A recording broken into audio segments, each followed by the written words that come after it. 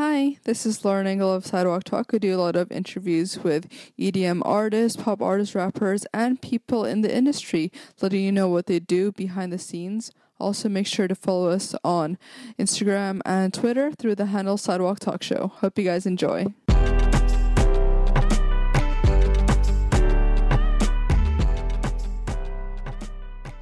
Hi, this is Lauren Engel. Today I'm here with Young Blood. Yo, man, what's going on? You alright? So you're originally born in Doncaster? Yes, man, Doncaster in the north of England. And your parents originally from there as well? Yes, man, my mum and dad are born and raised there, like a couple of generations and stuff, you know what I mean? You got into music at a really young age because of your grandfather, right? Yeah, man, my granddad was like massive influence on my life. He used to play tunes for me all the time when I was growing up, man. It was important to him and it made it so important to me, you know what I mean? Across the universe. Across the universe. You love that film? Yeah. I love that film, man. It's such a fucking good film. I love that. Am I allowed to swear? Yeah. Sorry. Fuck. I'm joking. And your dad also, right? Super into music. My dad got me into like bands like Oasis and the Arctic Monkeys and the Stone Roses, so they kind of really shaped like the attitude in music I was brought up around. Do you know what I mean? Because like kind of my music, I just want it to be a kind of a movement and a way of thinking as well as just having catchy tunes. You know what I mean? Can you describe the performance you did when you were 12 at the Norton Working Men's Club? Yeah. It was on a bingo PA. It's like where people, you know what bingo is? You have bingo here. And like people call it, so it was like the worst thing in the world. It sounded horrendous, but I was just jumping around. And then you started getting into acting, right? Like some performances. Yeah, man, I did that, and I just, at the end of the day, whatever gave me an outlet to kind of, I always felt very like misunderstood, and I had nowhere to put my energy in, and people just didn't like that. Do you know what I mean? People didn't like that I had this energy or opinions and stuff, and anything creative allowed me to almost get it out in a way that I couldn't normally, you know? What performances? I just used to like being musicals, man. I did like West Side Story and stuff like that, man. I used to dance, like be a bit of a twinkle toes. Oh my god. And you want to do acting in the future, right? Everyone's saying that you're going to I think so, man. I want to do films or something. That'd be wicked.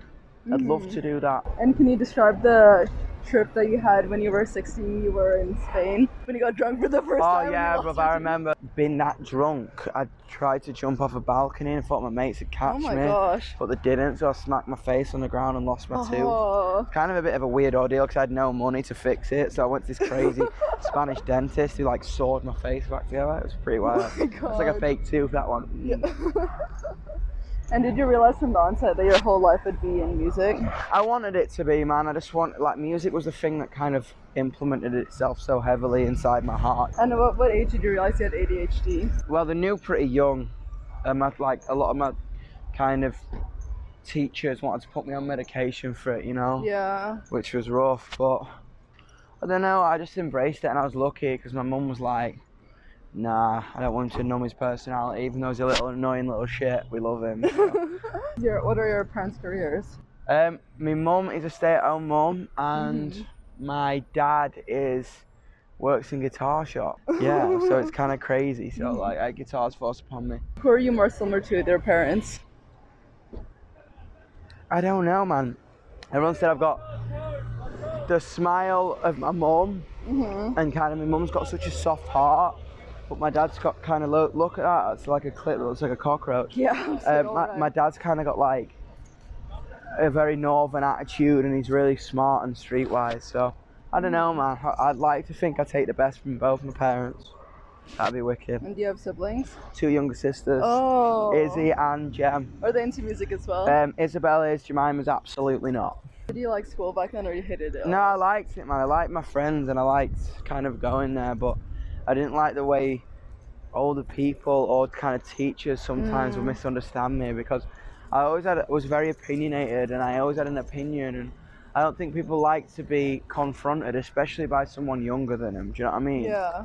Which is rough, like, and that's what I encourage in my music. I encourage, like, don't allow people to suppress your identity because it doesn't fit with their ideologies. Yeah. If you are who you are and people are trying to stop you being who you are, then they're not meant to be in your life. So kind of keep the faith and trust in your gut and what you feel like is the best way to be the best you.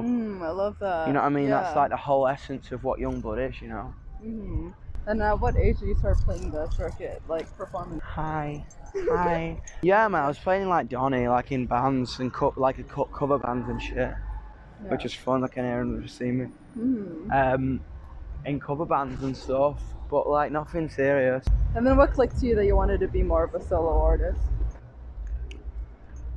Just the idea of everyone always having an opinion about me, and then I could just speak on my own. It was the first time, like, I don't know, man. Youngblood was a call out to my fan base. I was calling out to them, and they heard me. I was calling out on my own, and then they heard me. You know. Was it surprising you because you've been doing music for so long, and then with the Youngblood thing, it clicked with people so much quicker? Dude, it was crazy. It was like the first time I stopped giving a fuck what everyone else thought and just was purely myself.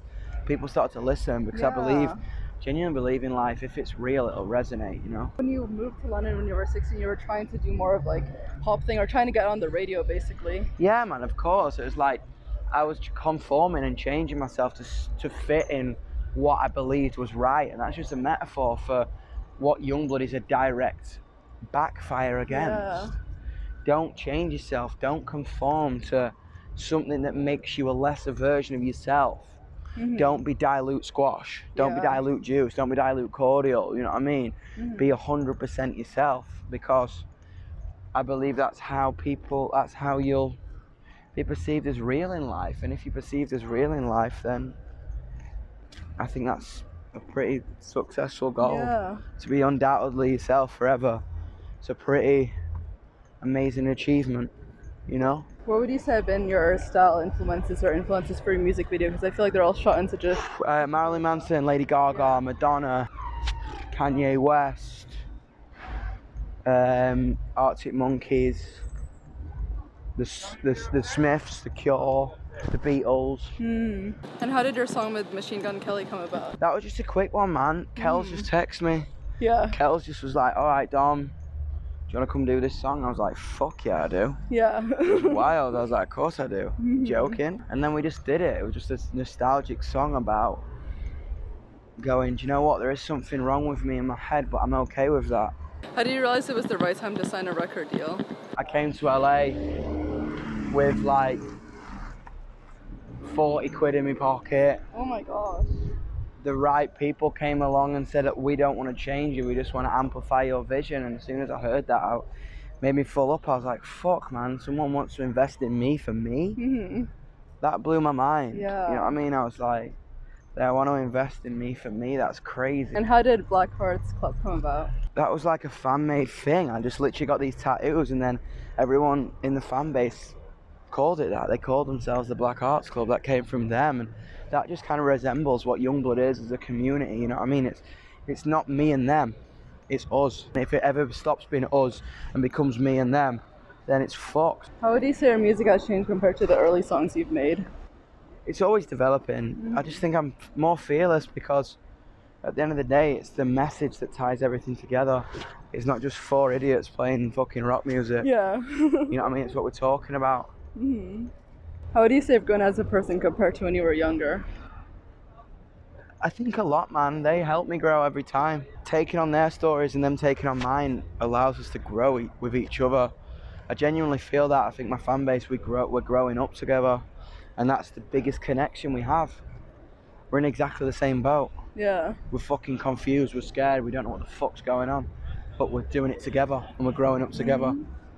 What would you say have been your biggest challenges in your life so far?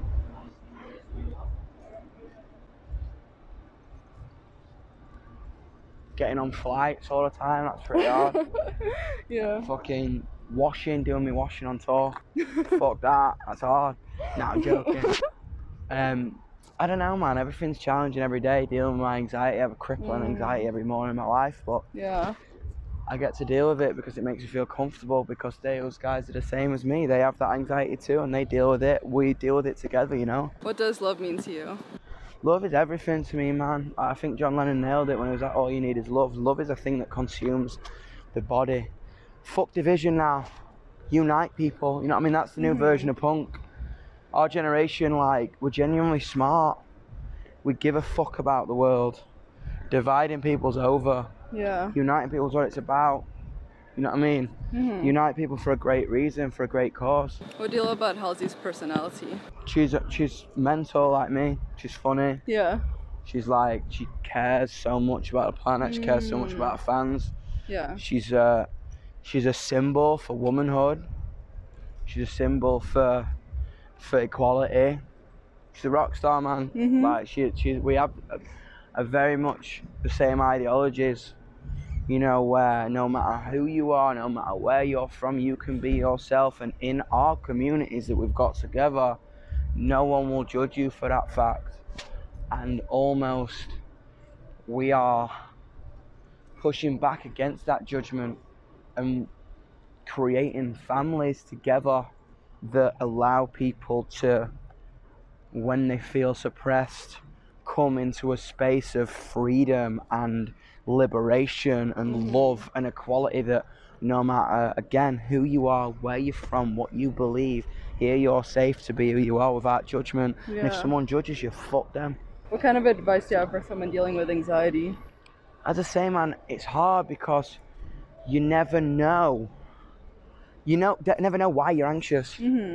So I've got anxiety and someone goes, why? You're like, well, that's not how anxiety works, I don't know. So for me, usually I just learn. If you learn to go, okay, this is happening to me, ride it out, take deep breaths, and don't try and fight it, because if you fight it or question it or try and understand why, that only creates more anxiety. So just kind of let it ride out, take deep breaths and drink fuckloads of water. Last question, what do you want to be remembered for? I just want to be remembered for a person who curated and was part of a community in youth movement that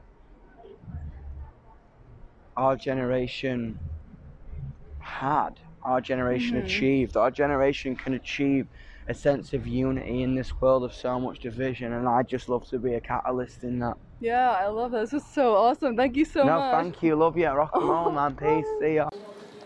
He was on the same management company. He played drums for like a bunch of well-known rock bands, like Funeral for a Friend and some other bands in the UK. He was like, cool, I'll come play drums for you guys for a little while. Yeah, then he came and did a few shows with us, and I think it was actually in Japan where I was like, dude, you've got to leave your band and come. Like, you've got to do this, come on, you're like part of the gang already, you've only done a few shows. And yeah, he was like, yeah, cool, fine.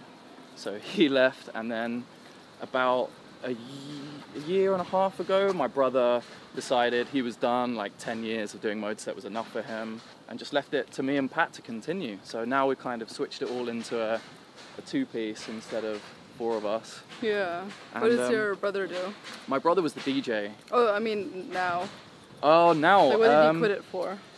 Well, he's got like a family and baby, so I think, and also it's quite stressful. Like touring 300 days a year is like, it's a lot of work, it's a lot of stress. Not everyone can handle it, and not everyone's really built for it.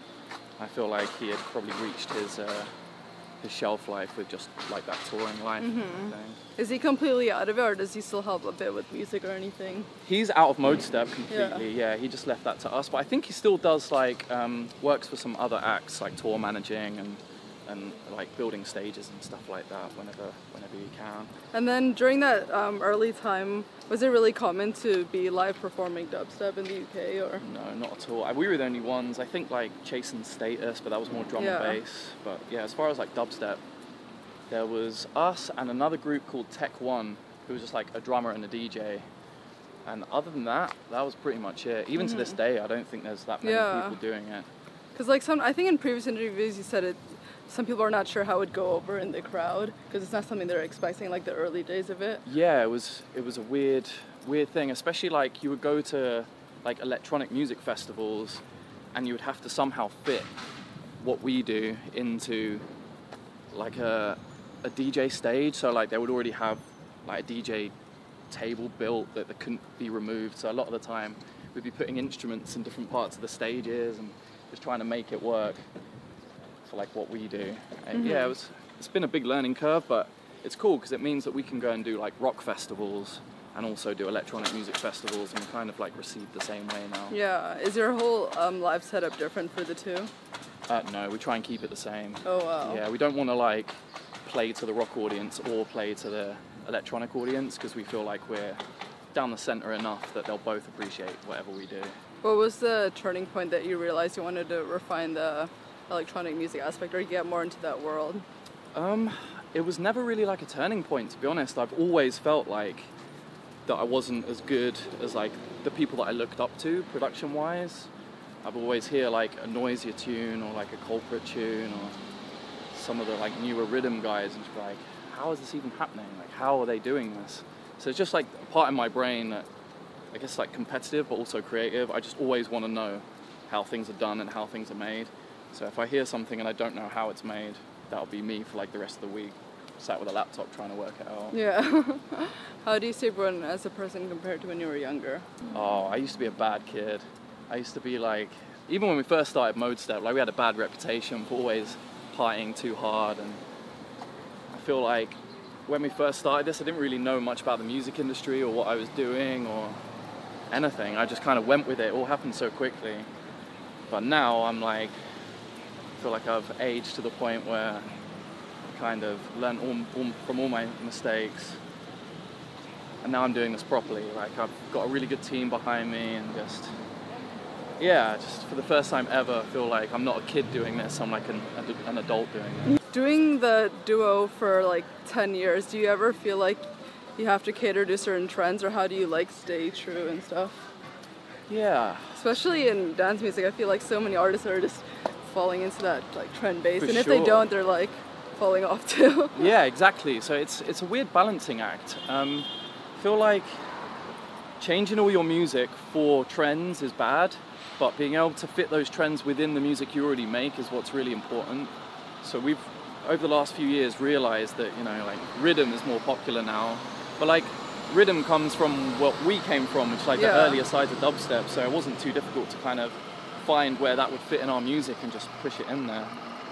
But yeah, I feel like there's a lot of people who will just make tunes for the sake of being popular that week, and it does work. It will get them touring for like a year or 2 years, but if you want to be an act that tours for 10 years, probably it's not gonna work so well. How would you say your music has changed compared to the early songs you made?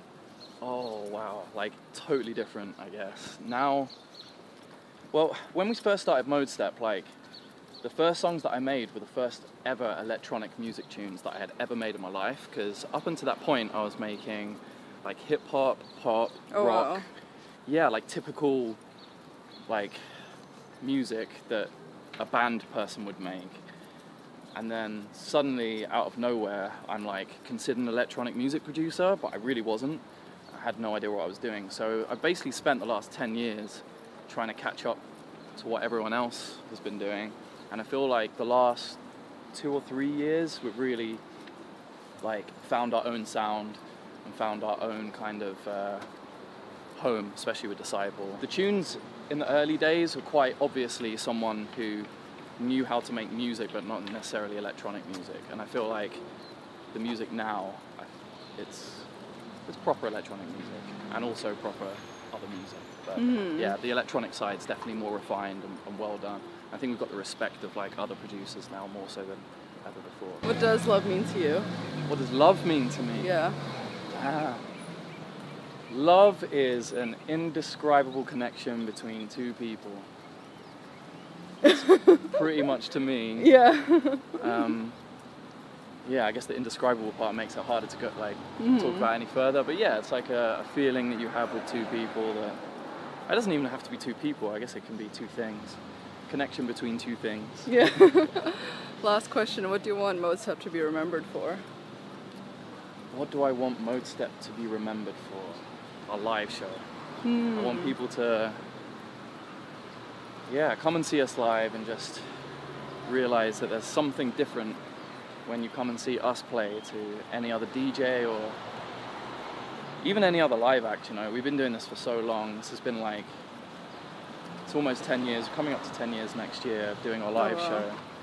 And I just feel like there's something that we, like some chemistry that we have come up with over the last 10 years that, I don't know, I don't think anyone else can really compete with. So that's how I would like to be remembered, is like performers, more than anything else, just like really good performance. Yeah, I love it. This is awesome. Thank you so much. Thank you, Lauren. Nice one. Hi. Hi, now I'm with Pat. Hi, I'm What's the up? other half. So we're in the UK. Exactly. Where are you from?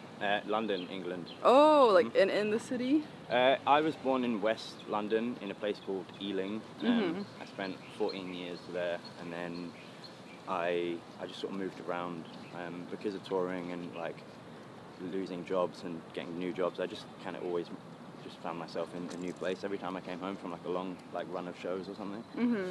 What do your parents do? Are they doing creative stuff as well? They died when I was really young, but they were both like somewhat like musical. My mum did dancing and like a little bit of singing. She wasn't very good, bless her. But my dad was like a singer-songwriter, kind of had his had like an originals, multiple originals like groups throughout the years and stuff. So his main thing was like writing songs. And yeah. What kind of music was played when you were growing up? Ooh. Like just rock music. I think my mum kind of like got down with like chill stuff, and like I heard like Enya. My mum used to play Enya, and that might like be nails on chalk for people, but I grew up kind of like having a soft spot for Enya. And I love Enya. Yeah. Yeah. Like I probably had Sail Away like 500 times my God, for yeah. my 10th birthday. But no, my dad was like more into like, you know, ZZ Top and like Maiden and Priest, and like got me into like, I guess like, you know, not just heavy music, but like, you know, like Eric Clapton as well and things like that, because he was a guitarist. He listened to a whole heap of like guitar writers and stuff, which was dope. Yep. And then at what age did you pick up your first instrument? Oh wow. Well, I think for Christmas, age 3, I got like this, like I don't know what they call it in America, but back home it's called Fisher Price. It's basically like entry-level toys for kids. They're like what you'd give to a kid if they wanted a drum to play with, but like not for reals. So it was like made of like plastic, and it had like a plastic cymbal with a little screw. Yeah. So when you hit it, it would kind of vibrate a little bit and sound a little bit cymbally. But no, I didn't get like a real kit like until I was. Let me think about this. My parents got me. I was 8. I was 8 when I got a full-size like adult kit. But yeah, I guess I started playing like around that, somewhere between 3 and 8. I started taking it kind of serious, and like taking some of the basics kind of like a little bit serious, and then I started gigging when I was 14. Oh wow! And did you realize that you were gonna do music for your whole life? I wanted to, but everyone said that it wasn't feasible. But I had a parent that made it kind of work. I just wanted to one-up him, you know. Yeah. I saw my dad do so much, and I was like, all right, cool.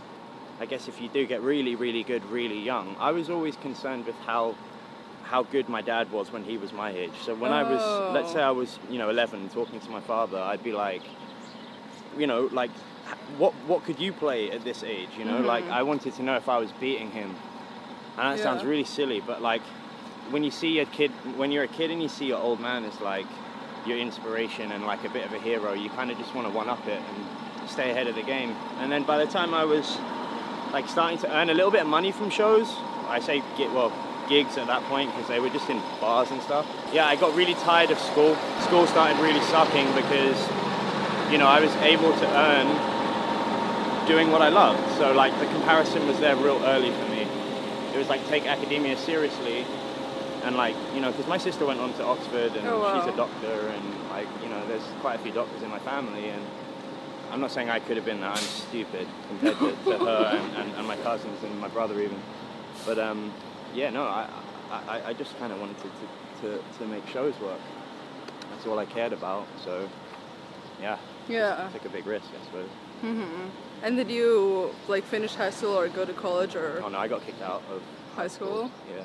And then you're just doing music full time? Pretty much. I did enroll in college, but I met actually a teacher at that college when I was like, I guess 16, and we actually started a band. Or no, rather I joined his band. And they were like signed and stuff, so it kind of seemed like a cool way to like, you know, go into music. I was like, all right, this guy's already like taught me a whole bunch about like music theory, and like, you know, I can develop as a player and as a like a musical theory head with this guy. So we you know, me and my buddy, we stuck with him for a bit, and yeah, I think it was when I was 17, going on 18. That was where it became a, oh shit, like, we can do this, let's do this, because we started getting real gigs. I joined a band called Rystrom. Well, I started a band called Rystrom with my friends. And yeah, we were getting like Download Festival, and like we were touring with like Trivium and Chimera and like, you know, Whitechapel, bands that I'd literally grown up listening to. Wow. Like going to see live, you know, standing in the queues and like loving these acts. Mm-hmm. Then I was like a kid, all of a sudden I was a little bit of an older kid, and I was touring with those dudes, like hanging out with them, smoking with them. So yeah, I kind of didn't really consider a serious career, or for lack of a better term, like a more, you know, real job. Mm-hmm. Because yeah, like music was there kind of early. I just stuck with it, I guess. Tried to be as good as I could be. Then how did you get to be a part of the bigger bands, like Josh was saying? So Rise went, like, we toured for like maybe 4 years, and it was real complicated, but they booted out my, they had a meeting right before we were about to fly to the United States and tour with, I don't know if you know any of these bands, but it was Machine Head, Suicide Silence, and Darkest Hour. And this was maybe like 2011, this is going back. So I would have been about 21, I think. And they decided right before we, like, the first show was in Denver, like on like the 23rd or something, and this was like literally the 21st of the month. This was right before we like went to the airport, and they like kicked out my best mate out of the band. Oh, so wow. yeah, it was real like brutal. We were sat there in a Starbucks in central London. We signed to EMI, and this story has never been told ever. I didn't tweet this, I didn't say shit. This was heartbreaking stuff. Mm-hmm. So they kicked out my best buddy, who like we wrote this album together as 5 people, you know. Me and Joe like genuinely kicked this live act into the next like league, you know. We were no longer like a kiddie act. We were like serious. We were selling tickets. And I feel like we did it as 5 people, and they booted out one of the members as like 3 people. I didn't even know about it. So I left the band like later that day. Like I drafted an email and just like walked. So I went back to work actually for like 2-3 months. And after, I got real sick of working, and it was kind of great timing because my phone rang, and like it was some friends of mine from Wales, and they were like, hey, do you want to audition for our band? And I was like, oh yeah, cool. I didn't really think anything of it. I didn't think I'd get the gig. I just thought, lol, you know, okay, I'll audition. So I kind of hopped out of bed and learned a whole bunch of their like albums, and went down to Wales and auditioned for Funeral for Friends. Yeah. And then got that gig, and then that's kind of how that started. Mm-hmm. And how long were you with them? Like 4 years. Wow. Right until like they're not going anymore. They ended it like a couple of years back. But I did the last bunch of records with them, so it was great to like record and write albums with like a band I definitely like. Yeah. What was it like just being drummer for the other bands? So like a lot of the producing and songwriting. Yeah, like mega different. Like my whole life I've sort of had to relearn how to not just adapt around different like people or be around different people, but learn how to like play my instrument in a way that is kind of like a new kind of style almost. Like the last few years been so one band and another band, and then joining Modestep from Funeral was the biggest transition ever, because it was like, okay, there's not like the traditional kind of 4 or 5 guys in a room writing songs with their instruments and like bouncing off of each other. It's more like, you know, you talk about where a song goes, you talk about a vibe, and we sort of used to sit down and watch Josh do his magic and like throw pointers in, and like, you know, like, oh, that could go on for a bit longer. But Josh has always been like the wizard, man. He's always been the guy that just sort of sits there and, you know, like he will leave you on red for 5 days. You know, but that's completely fine, because he'll send this Dropbox link at the end of it. He's like, yeah, I made some tweaks, man. So it's a totally new way of working, and the live show is a totally new way of working as well. Just being on like triggers and having our live show work the way it does, and like it's super unique with the way that like we put drums over the songs. Like a lot of people haven't really, like in the EDM circuit that I've seen, a lot of people have different live acts and different ways of like exploring the live medium. I think ours is the most real. Yeah. It's the most like open to error.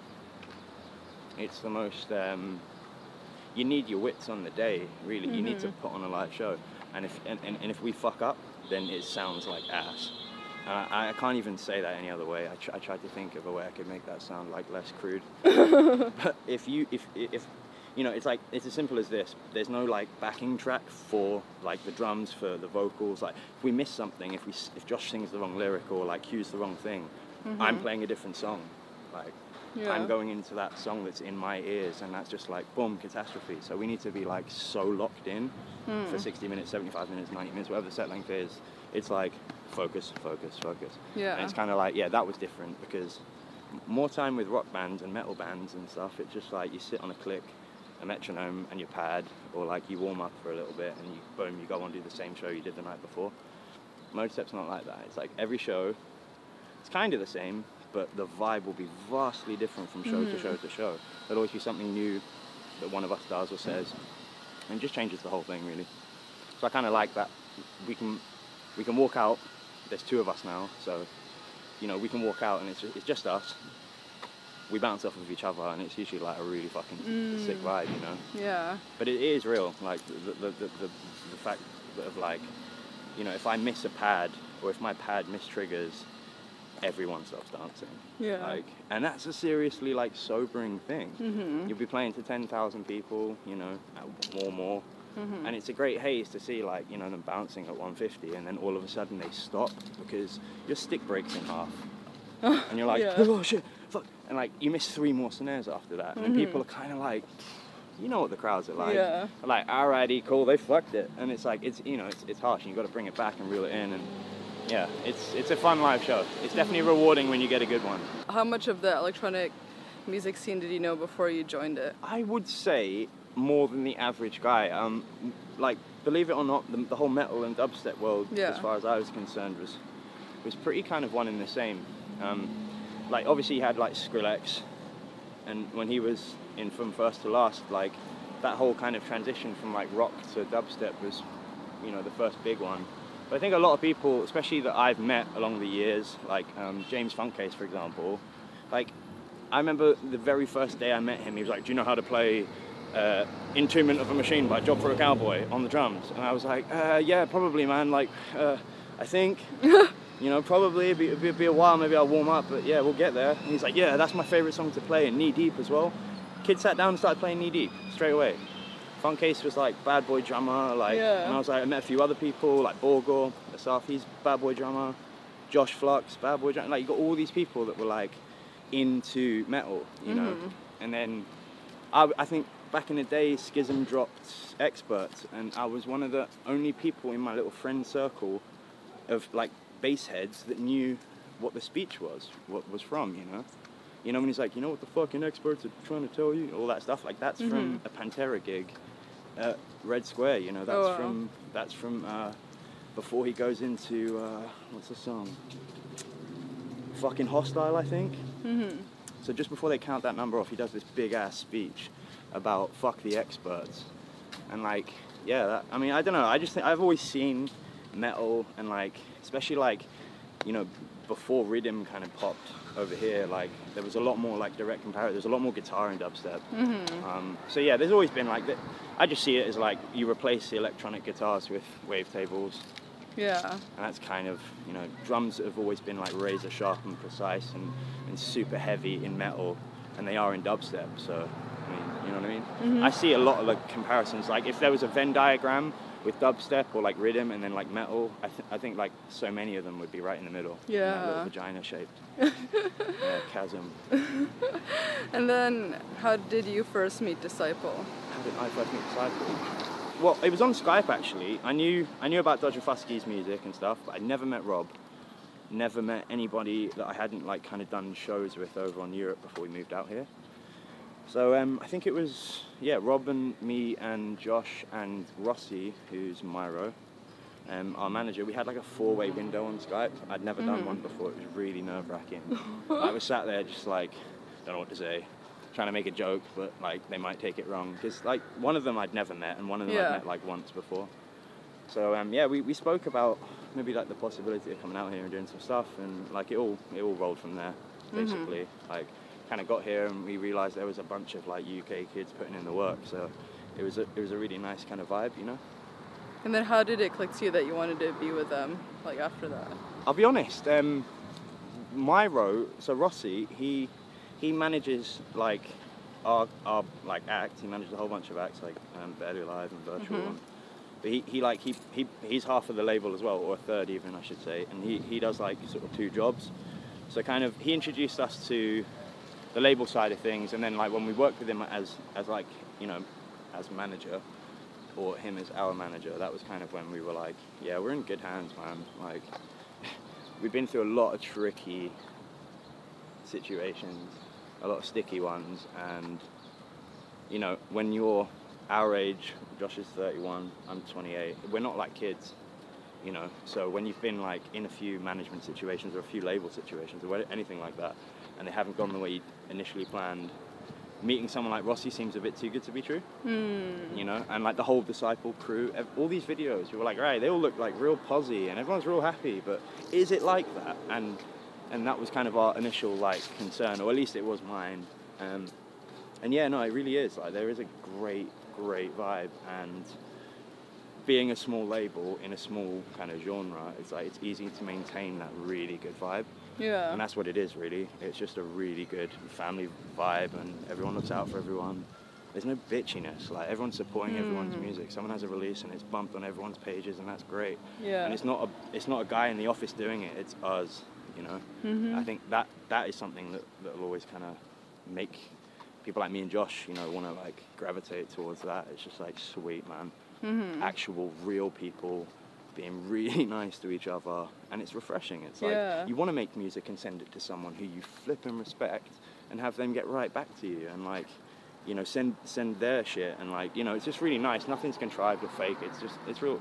It's like, it's rare. It's a unique thing that they've got, and they've worked like 5 years to get that. So, yeah, big up Disciple crew. Does it feel a bit different because you've been in like bands and doing drums for your whole life, and now maybe you categorize under more of like a EDM producer? Or no, not particularly. So I'm like, again, I wouldn't champion my production skills. I suck. I'm pretty deaf. You know, I've done like thousands of shows in my life. I think I did a hearing test recently, and I struggled to hear over 10.5K. So oh my gosh. I'm like, I'm sure I'm heading for a hearing aid before I'm like 35. So I wouldn't like jump in the producer seat and want to make a banger straight away. But like in terms of like songwriting, I still enjoy like putting together a piece of work. That being said, Josh has worked on everything in the last 2 EPs. The one that we just dropped, Echoes, and this new one. He's basically just been whipping them up fucking quick. Like, I think he did this last one in 1 week. But like, the bulk of the work, like, you know, in one day, I'm pretty sure he sent me over 2 almost finished songs kind of from that EP that are both on the EP. So he's kind of on fire at the moment. As far as like my contribution, like, so I've got a sample pack coming out with Virtual Riot for like just drums, like exclusively like rhythm and dubstep drums. It's got a cool name, and I'm going to put it all on like line very soon. So I'm not sure when this is going to go out, but if it's sometime soon, it'll probably be dropping at the same sort of time. So yeah, in the next month anyway. So that'll be all available for everyone to sort of grab off the internet when it's all dropped. There'll be a link to everything, and yeah, hopefully everyone starts using my shit in their songs, because that's kind of what I like. You know, I think drums are such a massive part of dubstep, or any EDM genre for that matter, or any genre of music. So like, if I can make as many 6 sample packs as I can make for different like things, like a future bass one with future bass fills, and you know, drum and bass ones with drum and bass breaks, and just keep doing that. That's kind of my contribution. That's where I want to aim to be in the next few years, is just like keeping Josh laced with like drum samples and stuff that he can use in the music he makes. Because it kind of makes everyone's life easier when there's real good stuff to just drag and drop, you know. That's kind of the new way of making tunes. I think if you're sat there like programming all day long, it kind of gets super boring when you're trying to put down an idea. So that's my thing. I want to get like new and creative drum loops in the mix and make dubstep a bit more dynamic and fun and live and real. That's my aim. That's my goal. Yeah. Yep. Day to day, if he's doing more of the producing, do you do more of the live performance, like getting into that, or day to day, how do your roles differ? So we we do shows together. Yeah. We prepare for shows together. So that side of it's kind of normal. It's more just like Josh will have allotted times in the diary when we're not touring. There's no shows, and it might be like 2 weeks, or even like 5 days in between shows, and it'll just be like booked out with like EP production. So he'll know exactly how long he has, and the deadline will be in that month at some point, and he'll just have maybe like 2 block book weeks to work on it. And that's kind of how that works. Now, normally we used to write as, you know, when we were 4 people, there'd be 4 people in a room. But like I said, Josh is, since he's been like in LA, since we moved over here, I think just hanging around with a whole bunch of people on Disciple, it's like they almost treat music production like a game. It's like, you know, like, let me see your new IDs, like, you know, and people go home and whip up 2 or 3 new ones. It's just like the speed at which people are making like really sick playable music has just gone tenfold in the last few years. So now that Josh is kind of like on that, it's like, you know, if you blink, you might miss a tune.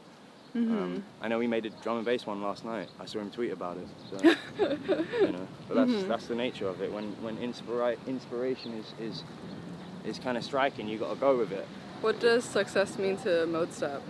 Ooh, that's a very difficult question. To be honest, I'm fairly certain we can consider ourselves successful. The amount of stuff we've come through, and we're still an act.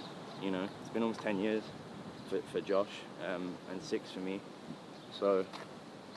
I'd say what is success? Will you ever know if you're killing it at the time? Probably not. You'll probably look back after 6 months or a year and be like, holy fuck, man, that summer festival season, killed it. But, you know, you won't know until you're on your headlining dates playing to, you know, an eighth of that many people. You won't know until, you know, you feel it. You know, there's certain sobering things in the music industry that will kind of make you feel like unsuccessful, and there's ones that will make you feel like you're a king. So you just got to take the rough with the smooth. Yeah, I'd say we're successful. Yeah. And like stupidly lucky to be able to do it. Dubstep took a dip, and like our own country, where it's from, wouldn't play it on the radio. You know, it was getting no love. So for Josh to have kind of kept playing dubstep, even in all of that climate, you know, when you could have been playing house and other things, you know, and I'm not naming names, I'm not chatting shit, I'm just saying, like, there's a certain amount to be said for acts that don't, you know, stray too far from the path of the cause. So, like, I always say the same band comes back to them every time, but Iron Maiden have done the same record for, like, 35 years. It's always the same branding, it's the same type of tunes, it's like, that's why they're still relevant and they're still big today and still selling shows out, because, you know, they've given their fan base exactly what they want. So once you have a fan base, which Modestep have, it's really important to not alienate them or push them away and give them stuff that they don't want or are interested in. You know, you know, but at the same time as playing to like the people that make you a band, you got to keep yourself happy and fulfilled. So it's a balance. Yeah. I love this. Yeah, thank you so much. No worries. Bye.